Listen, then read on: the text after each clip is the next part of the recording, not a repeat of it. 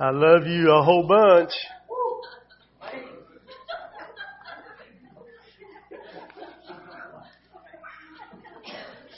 All right, some of you need it, so reach over there and hug your neighbor. Do that. They need that. I can see it.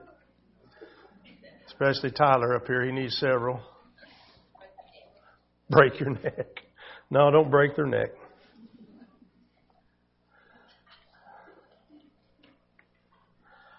Oh, mercy.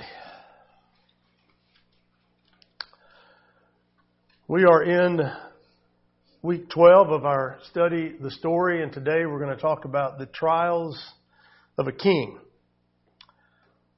We're talking about David, of course. We've kind of got him into the throne last week, and for the next 2 weeks, I love sometimes how the Bible does. It will just touch on things that we're dealing with in everyday life. Have you discovered that as you read through the Bible? And in this particular study that we're doing, we're going to see it more and more that God will deal with things in our lives that we need to hear about. The next 2 sessions, today and next week, we're going to deal with family. Families can be really messy, can't they? Tell me about it. Well, I don't. I heard that, but I don't want to tell you about it. Even though we're going to tell about it, we're going to talk about it. Families can be messy. Church families can be messy. Yeah, sure. Because it's made up of... I heard a guy say one time that if I could get paid what I thought I was worth and I didn't have to deal with people at all, I'd have the perfect job. How many of you are ready to sign up for that one? Yeah, that's right. David's family was an absolute mess. It wasn't a happily ever after story. It was more soap opera meets Jerry Springer. I think that's would be more a descriptive way to look at David's family. You know, even though the Bible says David was a man after God's own heart, he needed a lot of grace when it came to his own house, and not too unlike us today. We need a lot of grace, don't we? If you're a parent raising children, you understand that people need a lot of grace. I've told you the story before, but it's one of my funniest stories. I was telling a guy I was telling you about that's an agnostic. I was sharing with him this week, and it's funny how the stories come back to Bible things. It's interesting. But anyway, we got to talk about church, and I said, you know, one of my funniest church stories is the dad who had some kids with him, and him and the wife and the kids were fussing, especially one boy. He just couldn't sit still. He was fidgeting all the time. And that was back when the little kids stayed in the church with everybody, right? And so anyway, the dad decides, as I've told you the story before, the dad decides he's going to take the child out, right? And so he grabs the boy and throws it. He'd had all he could handle. He throws him up on his shoulder. And the boy's facing toward the preacher. And he yells out, "Preacher!" The preacher stops, obviously. He said, "Yes." He said, "Pray for me. Pray for me." I thought this guy was going to fall out of his chair. Because you see, sometimes that's just what we're praying. Pray for me. I need some prayer. If you're raising a family, you know that. If you've already raised a family, now you're praying for those that are raising their family. It never ends, does it? But let me ask you a question. If the walls of your house could speak, the good news is they don't. But if they could speak, would they tell a story of laughter and joy, or would it be about the yelling and the screaming and the infighting? Maybe you grew up in a home where you'd lay in bed at night, try to pull a pillow up over your head and over your ears to try to muffle the sound of your mom and dad fighting and screaming and yelling and throwing things.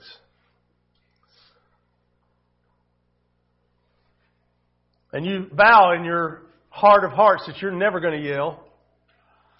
And yet now you find yourself yelling. You vow in your heart of hearts that you would never be passive like your dad was. But that pretty much describes you now. And you definitely say, I'm never going to walk out. I'm going to work through everything. And yet that's crossing your mind and your heart right now. If the walls of your house could speak, what story would they tell? Would they tell a story of courageous commitment, or would they tell a story of a whole bunch of broken promises? You see, on our wedding day, we stand with our spouse before our friends and family and before God and the preacher, and we say, for better, for worse, for richer, for poorer, in sickness and in health, and we really, really mean it. Amen? We really do. But then something unexpected happens in that story.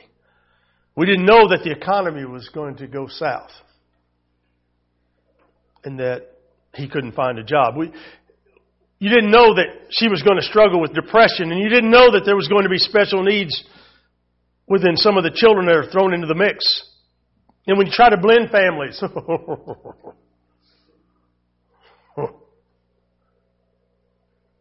and you didn't know that there would be some unexpected attraction to a coworker. I mean, it just seems like the two of you get along so well.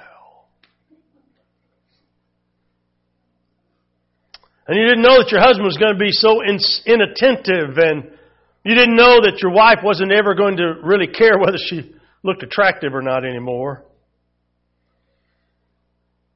I love the story I read recently about a soldier's wife who, once he left for deployment in Afghanistan, he was gone a year. He should have seen what he came back to. She lost 160 pounds. He looked past her because he didn't recognize her. But you should have seen his eyes when he realized who she was. She said, I just let myself go. And I realized that I needed to be more for him than I was. She said, so I set out to change that. Isn't that awesome? That's awesome. So if your walls of the house could speak, would they tell a story of commitment, or would it talk about brokenness? And my guess is if you asked David, he would never have imagined that his story would be such a tragic story. Because his family was an absolute train wreck. The way our story starts out, and the scripture starts out in 2 Samuel, it says, in the spring when the kings were off at war. But the problem is, David wasn't off at war. It's the springtime. He should have been at war with the other kings, but he didn't feel like he was needed, so he stayed in the palace and let the army go and do what it does. So he's in the palace one night and he can't rest, and he decides that he's going to go up to the top of the palace on the roof. I'm going to get some fresh air and watch the sunset, he tells himself. But he knows what he's going to see when he gets up there. It's the right time of the day, and from the perspective of the palace roof, he can see all the other roofs. And what he's going to see are women bathing. So he's restless, and he gets up at night, and he turns on the TV, and he flips it over to HBO and Cinemax, and because he already knows what he's going to see.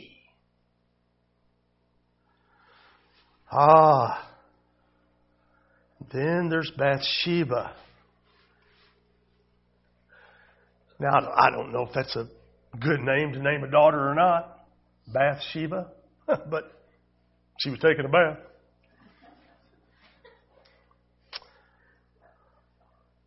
She's beautiful. And David said, hey, who's this? And so the servants tell him, David, that's Bathsheba, the wife of Uriah the Hittite. Uriah the warrior. I love how the servants slip this in. Uriah the warrior who has fought alongside you, who is off on the battlefield now fighting for you. That's his wife. Emphasis placed by the preacher, by the way. David sends for her and the affair begins, and she becomes pregnant, and he's desperate to cover it up. To cover up his sin and to keep it a secret. And we do that all the time, don't we? What are you doing in there? Nothing. Nothing. Right? That's why parents never let your children have a computer in their room by themselves. Put it in the middle of the living room where everybody has to see what they're seeing. Well, that's invading their privacy. Good. Good. Better yet, don't let them have access to it at all. Good. See, the problem is you got those little things you carry in your hand. It's a computer. So when they get home in the afternoon, confiscate that thing. Oh yeah. Hope that works out for you. But anyway, Bathsheba becomes pregnant. He's desperate to cover it all up. Uriah's on the battlefield thinking, hey, if I can get Uriah to come home, sleep with her, it's going to cover everything. So he brings him home, right? He says, I want you to go in and sleep with your wife. You've been a good, faithful soldier, man, and I want to help you. And Uriah says, I can't do that.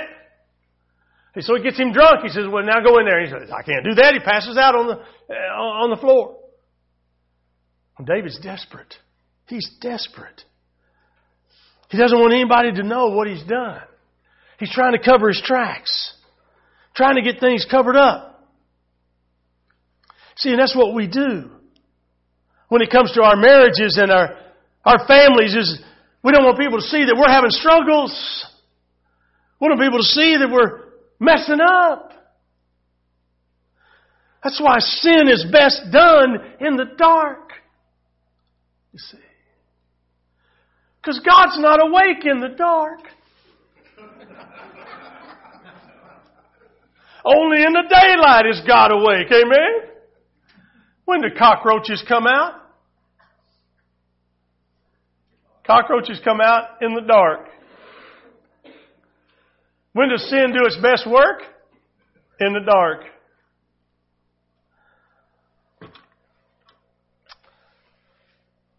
You see, we've all got problems. We've all got families that need help. We've all got families that need a little more attention. So David decides that he's got to take this to another level. He sends Uriah then to the battlefield with a sealed document, and he takes it then to his commander. The commander opens the letter, and he knows it's from David, or sees it's from David, and he reads it. Here's what I want you to do. I want you to put Uriah on the front lines where the battle is the fiercest. Then I want you to withdraw from him. So in other words, he has Uriah killed. Bathsheba's then a widow, and he, being the benevolent king that he is, he moves her into the palace, and he says to all of Israel, I will do the honorable thing and take care of her. And all the people are going, wow, we've got a great king. He's wonderful.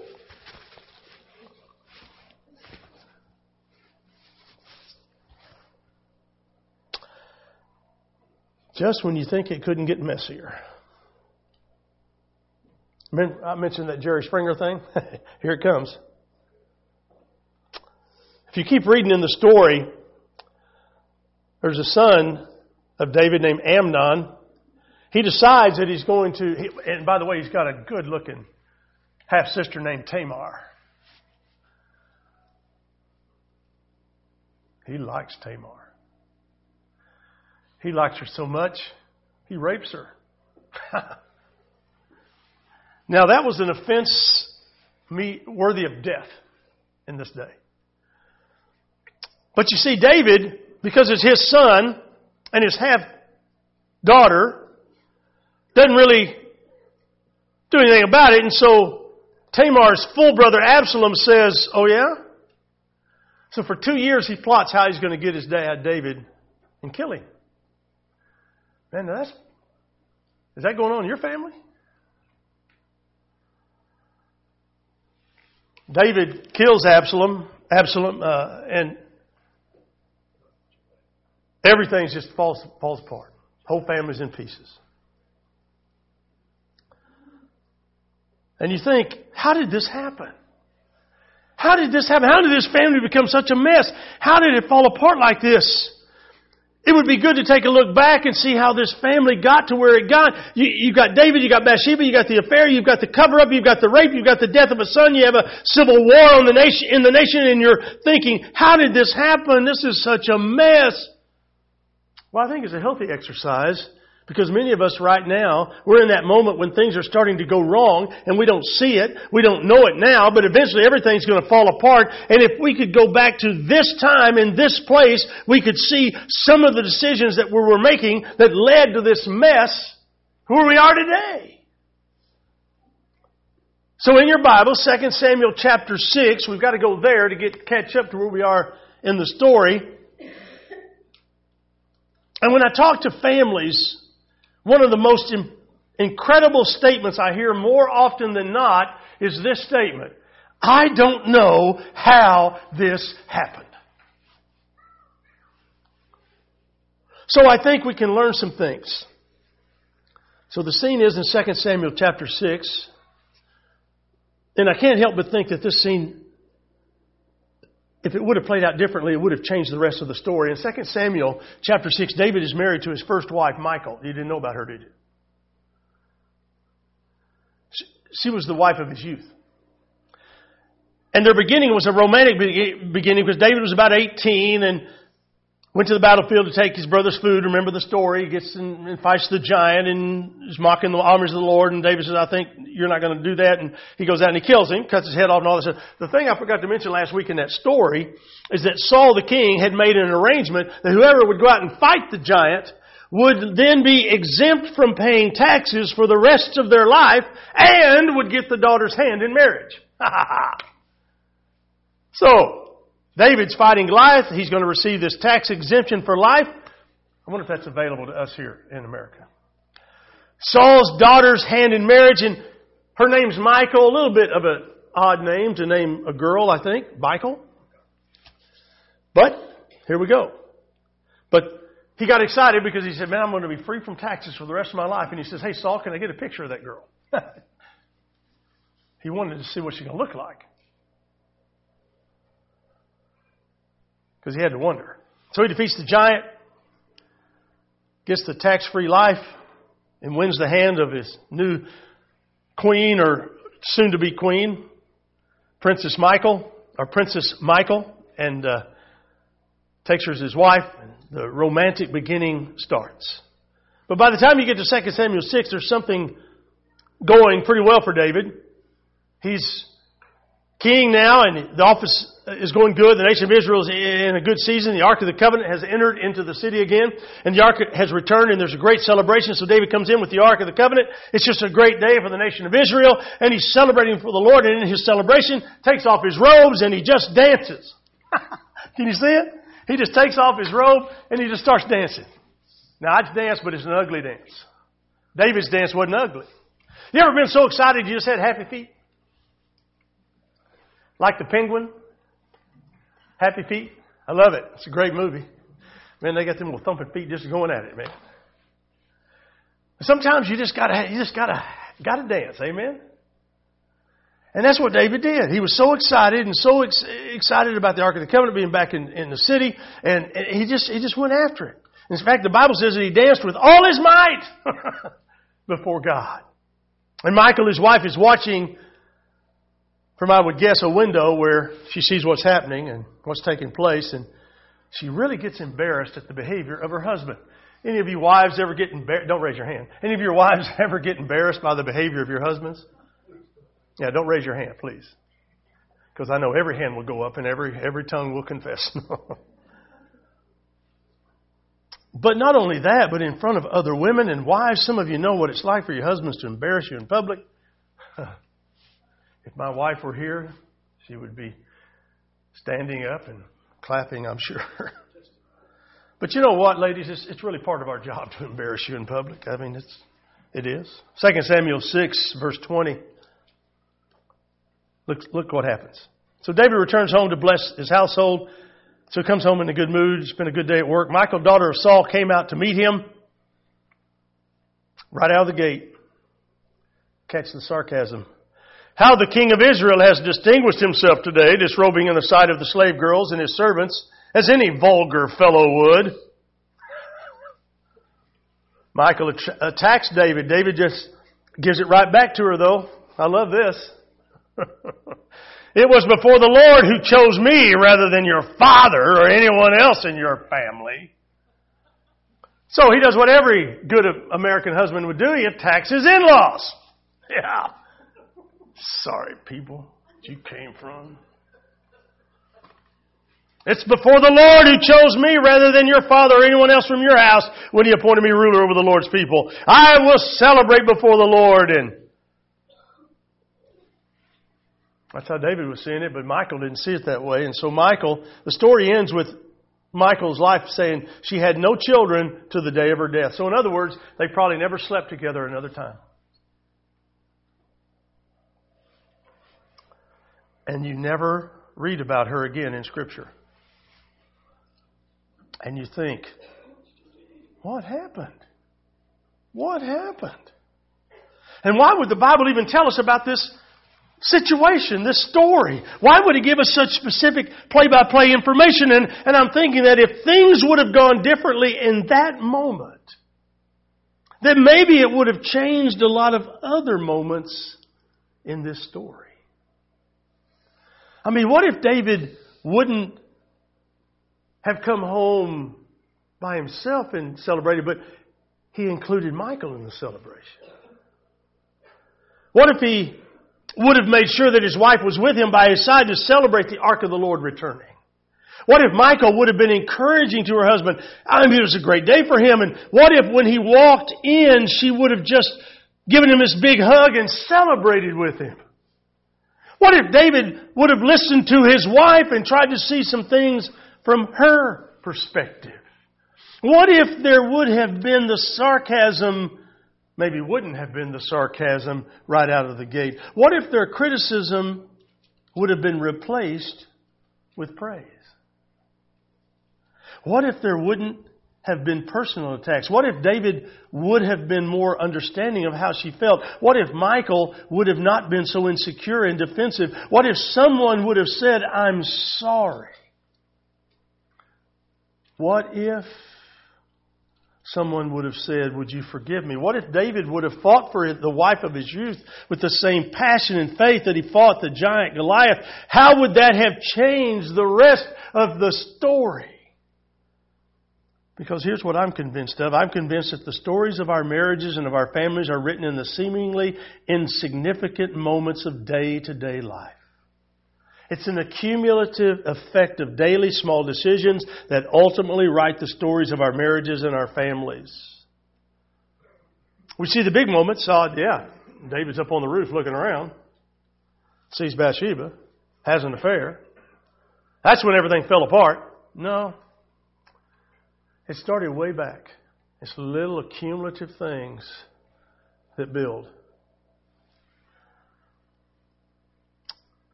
Earlier I had you get a rock. I forgot to bring mine up here. So get your rock and look at it. Don't hold it up. Just hold it there in front of you and look at it.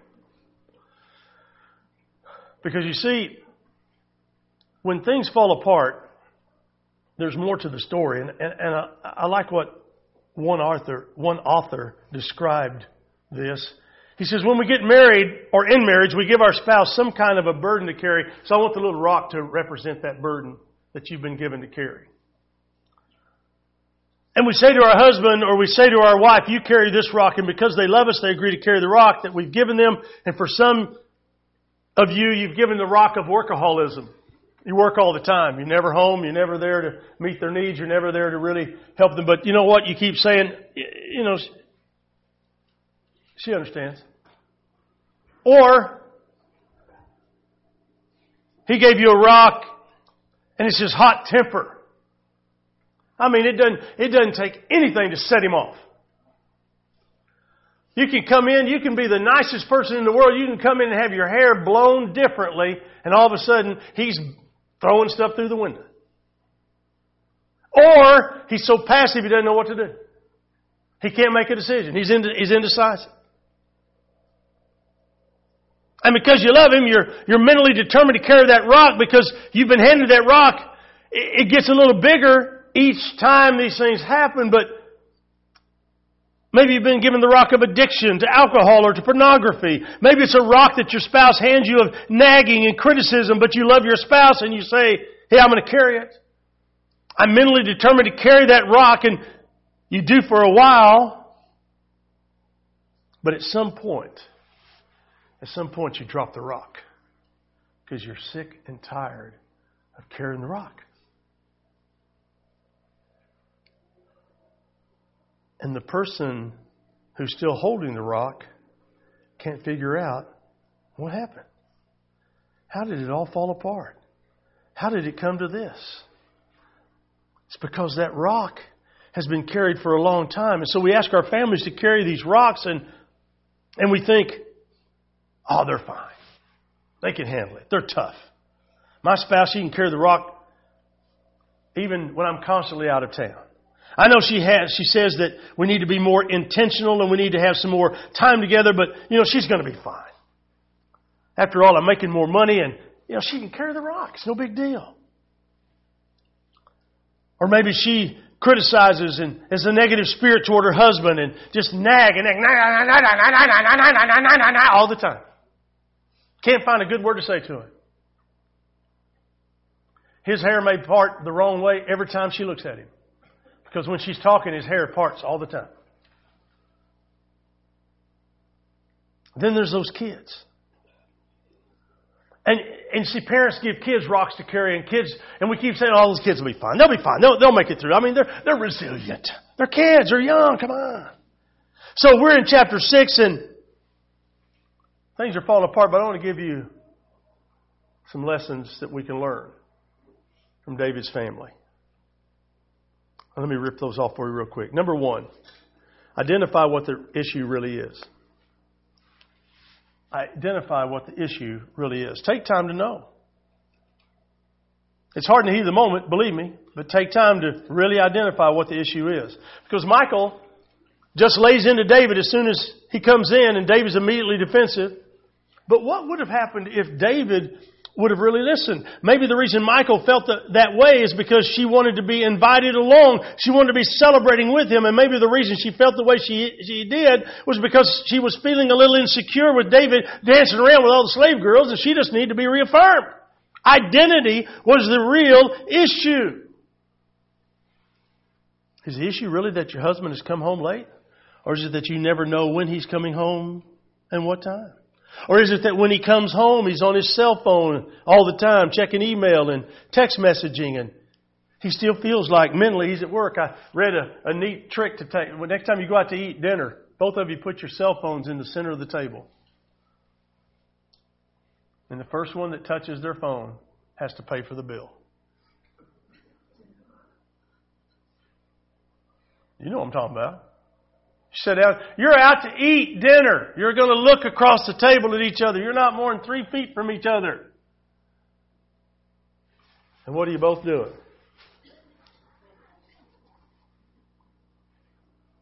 You don't even look up till the food comes, and then you don't even look up then. It's been so fun. Cindy's just going at it over there on that, and I got my hand on the table like this, and I'm looking at her. I'm going to start counting out loud the next time. I'm going to say 10, 9, and when I get to 1, I'm going to say, gone. I think I'll just get up and walk out. Usually we're in separate cars anyway. You see what I mean? Put the phone away. Turn it off. Oh, heaven forbid. Oh, Lord, no, don't turn it off. Turn it off! Hey, have them bring a glass of water with no ice. Drop it in the water. Oh, look at you. You're all in hives right now. Secondly, find a good place and time for difficult conversations. One of the things that Cindy and I love doing is watching the kids while Jeff and Misty go out. It's fun for us. I'm just grateful that we can do it. Oh, I'm well aware it's fun for you guys. They come back with that sappy look on their face. And I love it. I love it. Because there's times when we need that, don't we? And so if you're a grandparent and your kids are close, keep the grandkids. Tell them to go out. If they don't have the money, give them some money. Give them some money and tell them to go out. And make them leave their cell phones with you.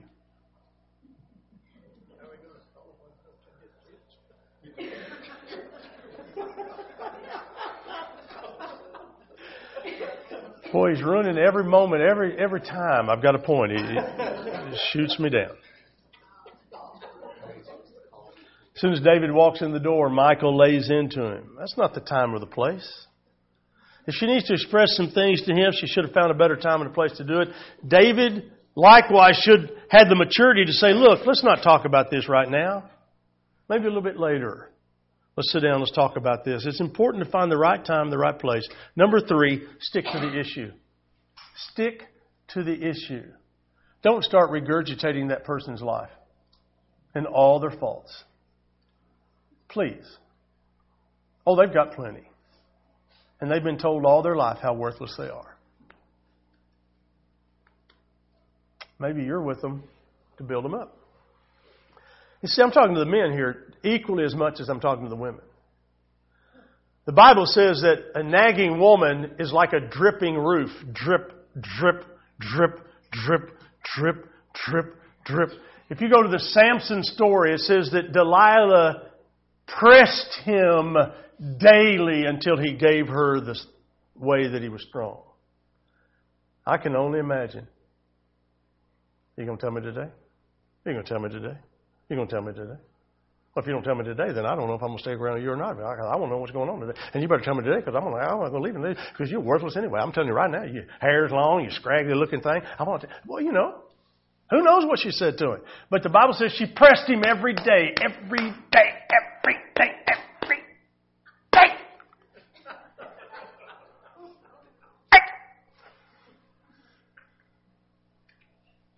Stick to the issue.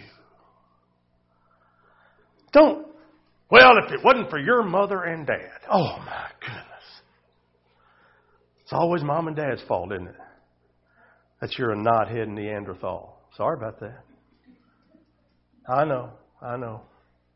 Your dad had one eye in the middle of his forehead and he drug his knuckles on the ground. I know. Ate raw meat out in the backyard. I know. Really? And then lastly, start with a positive. Start with a positive. While David was dancing, Michal could have said, man, now that's some moves right there, buddy. Whew. I do this little goofy dance at our house. Our kids, everybody, they all laugh about my little dance. They've even tried to copy it. They do it a whole lot better than I do. Just start with a positive. When you see each other in the morning, say, whew, man, you're looking good. See, it takes less muscles to smile than it does to frown. You got to work at frowning. Smiling's easy. Guys, get up every morning with a smile on your face and look at her and just go, She is going to have a heart attack. And she's going to wonder, what is he up to now? Guys, start telling her how beautiful she is, how wonderful she is, and how much you appreciate her. Tell her that. She might respond by not hitting you more than once. Affirmation. Good things.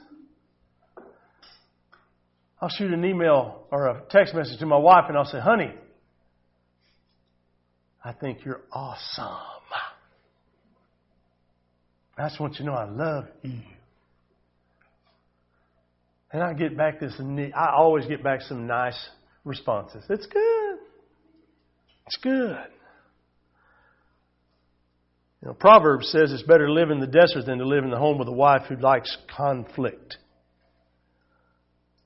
You can nag and actually, women that are like this, all they're doing is waterboarding their husbands. But the truth is, maybe we don't say as well as we should or often as we could, but nothing drives a man to passivity more quickly than a wife who's critical, negative, and discouraging. And here's how it happens. A wife's critical, she's negative. Her husband, who's inclined naturally to want to win the heart of his wife, feels like nothing he does is good enough, so he just quits. I love the commercial that's on. I think it's an insurance commercial where the older guy, he never says a word in the commercial.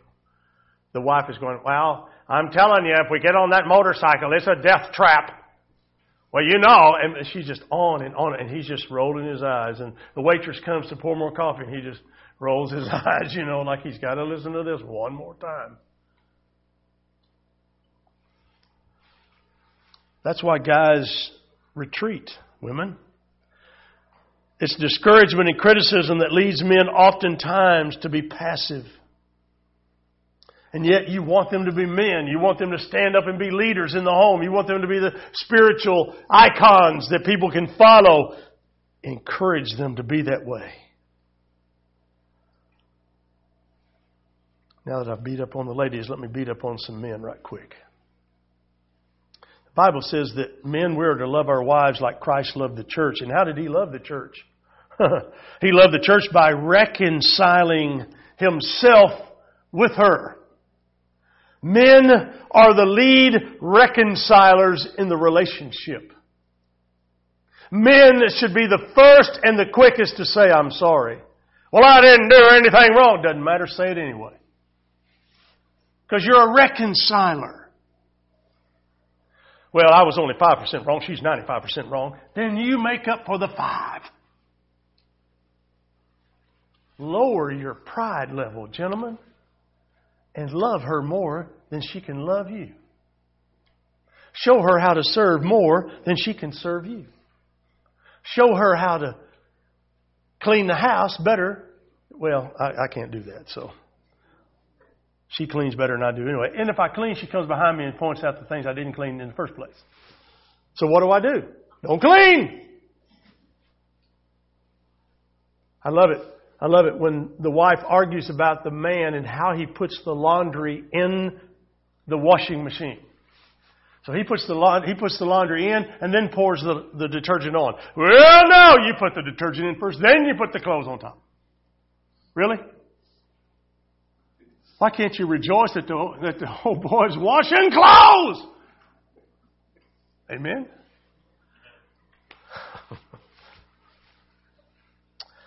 Boy, I've done a lot of meddling today.